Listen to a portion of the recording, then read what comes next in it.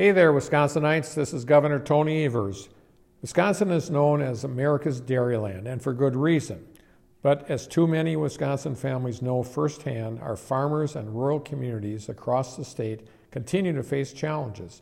During my second State of the State address last week, I announced our three-pronged plan to invest in our farmers, agricultural industries, and rural communities. The first prong of that plan, including calling the legislature to meet in special session to take up 8 comprehensive bills.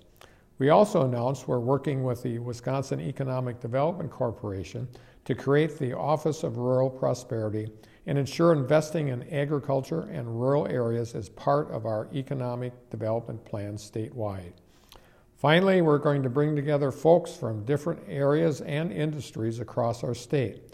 They'll work together to develop long-term strategies on this issue, not based on what folks in Madison think is best, but based on the feedback and input from folks like you. Now, I know what I've been proposing isn't a silver bullet, but by golly, we have to start somewhere, and we have to start today. America's Dairyland is about more than bushels, bales, and hundredweights. It's about people. Our state has survived on the hard work and dedication of our farmers for generations. It's time for us to be better partners for our farmers and rural communities, and I hope the Republicans and Democrats in the legislature will put politics aside so we can get to work on the challenges facing your state. Thanks for listening. It's time to get to work.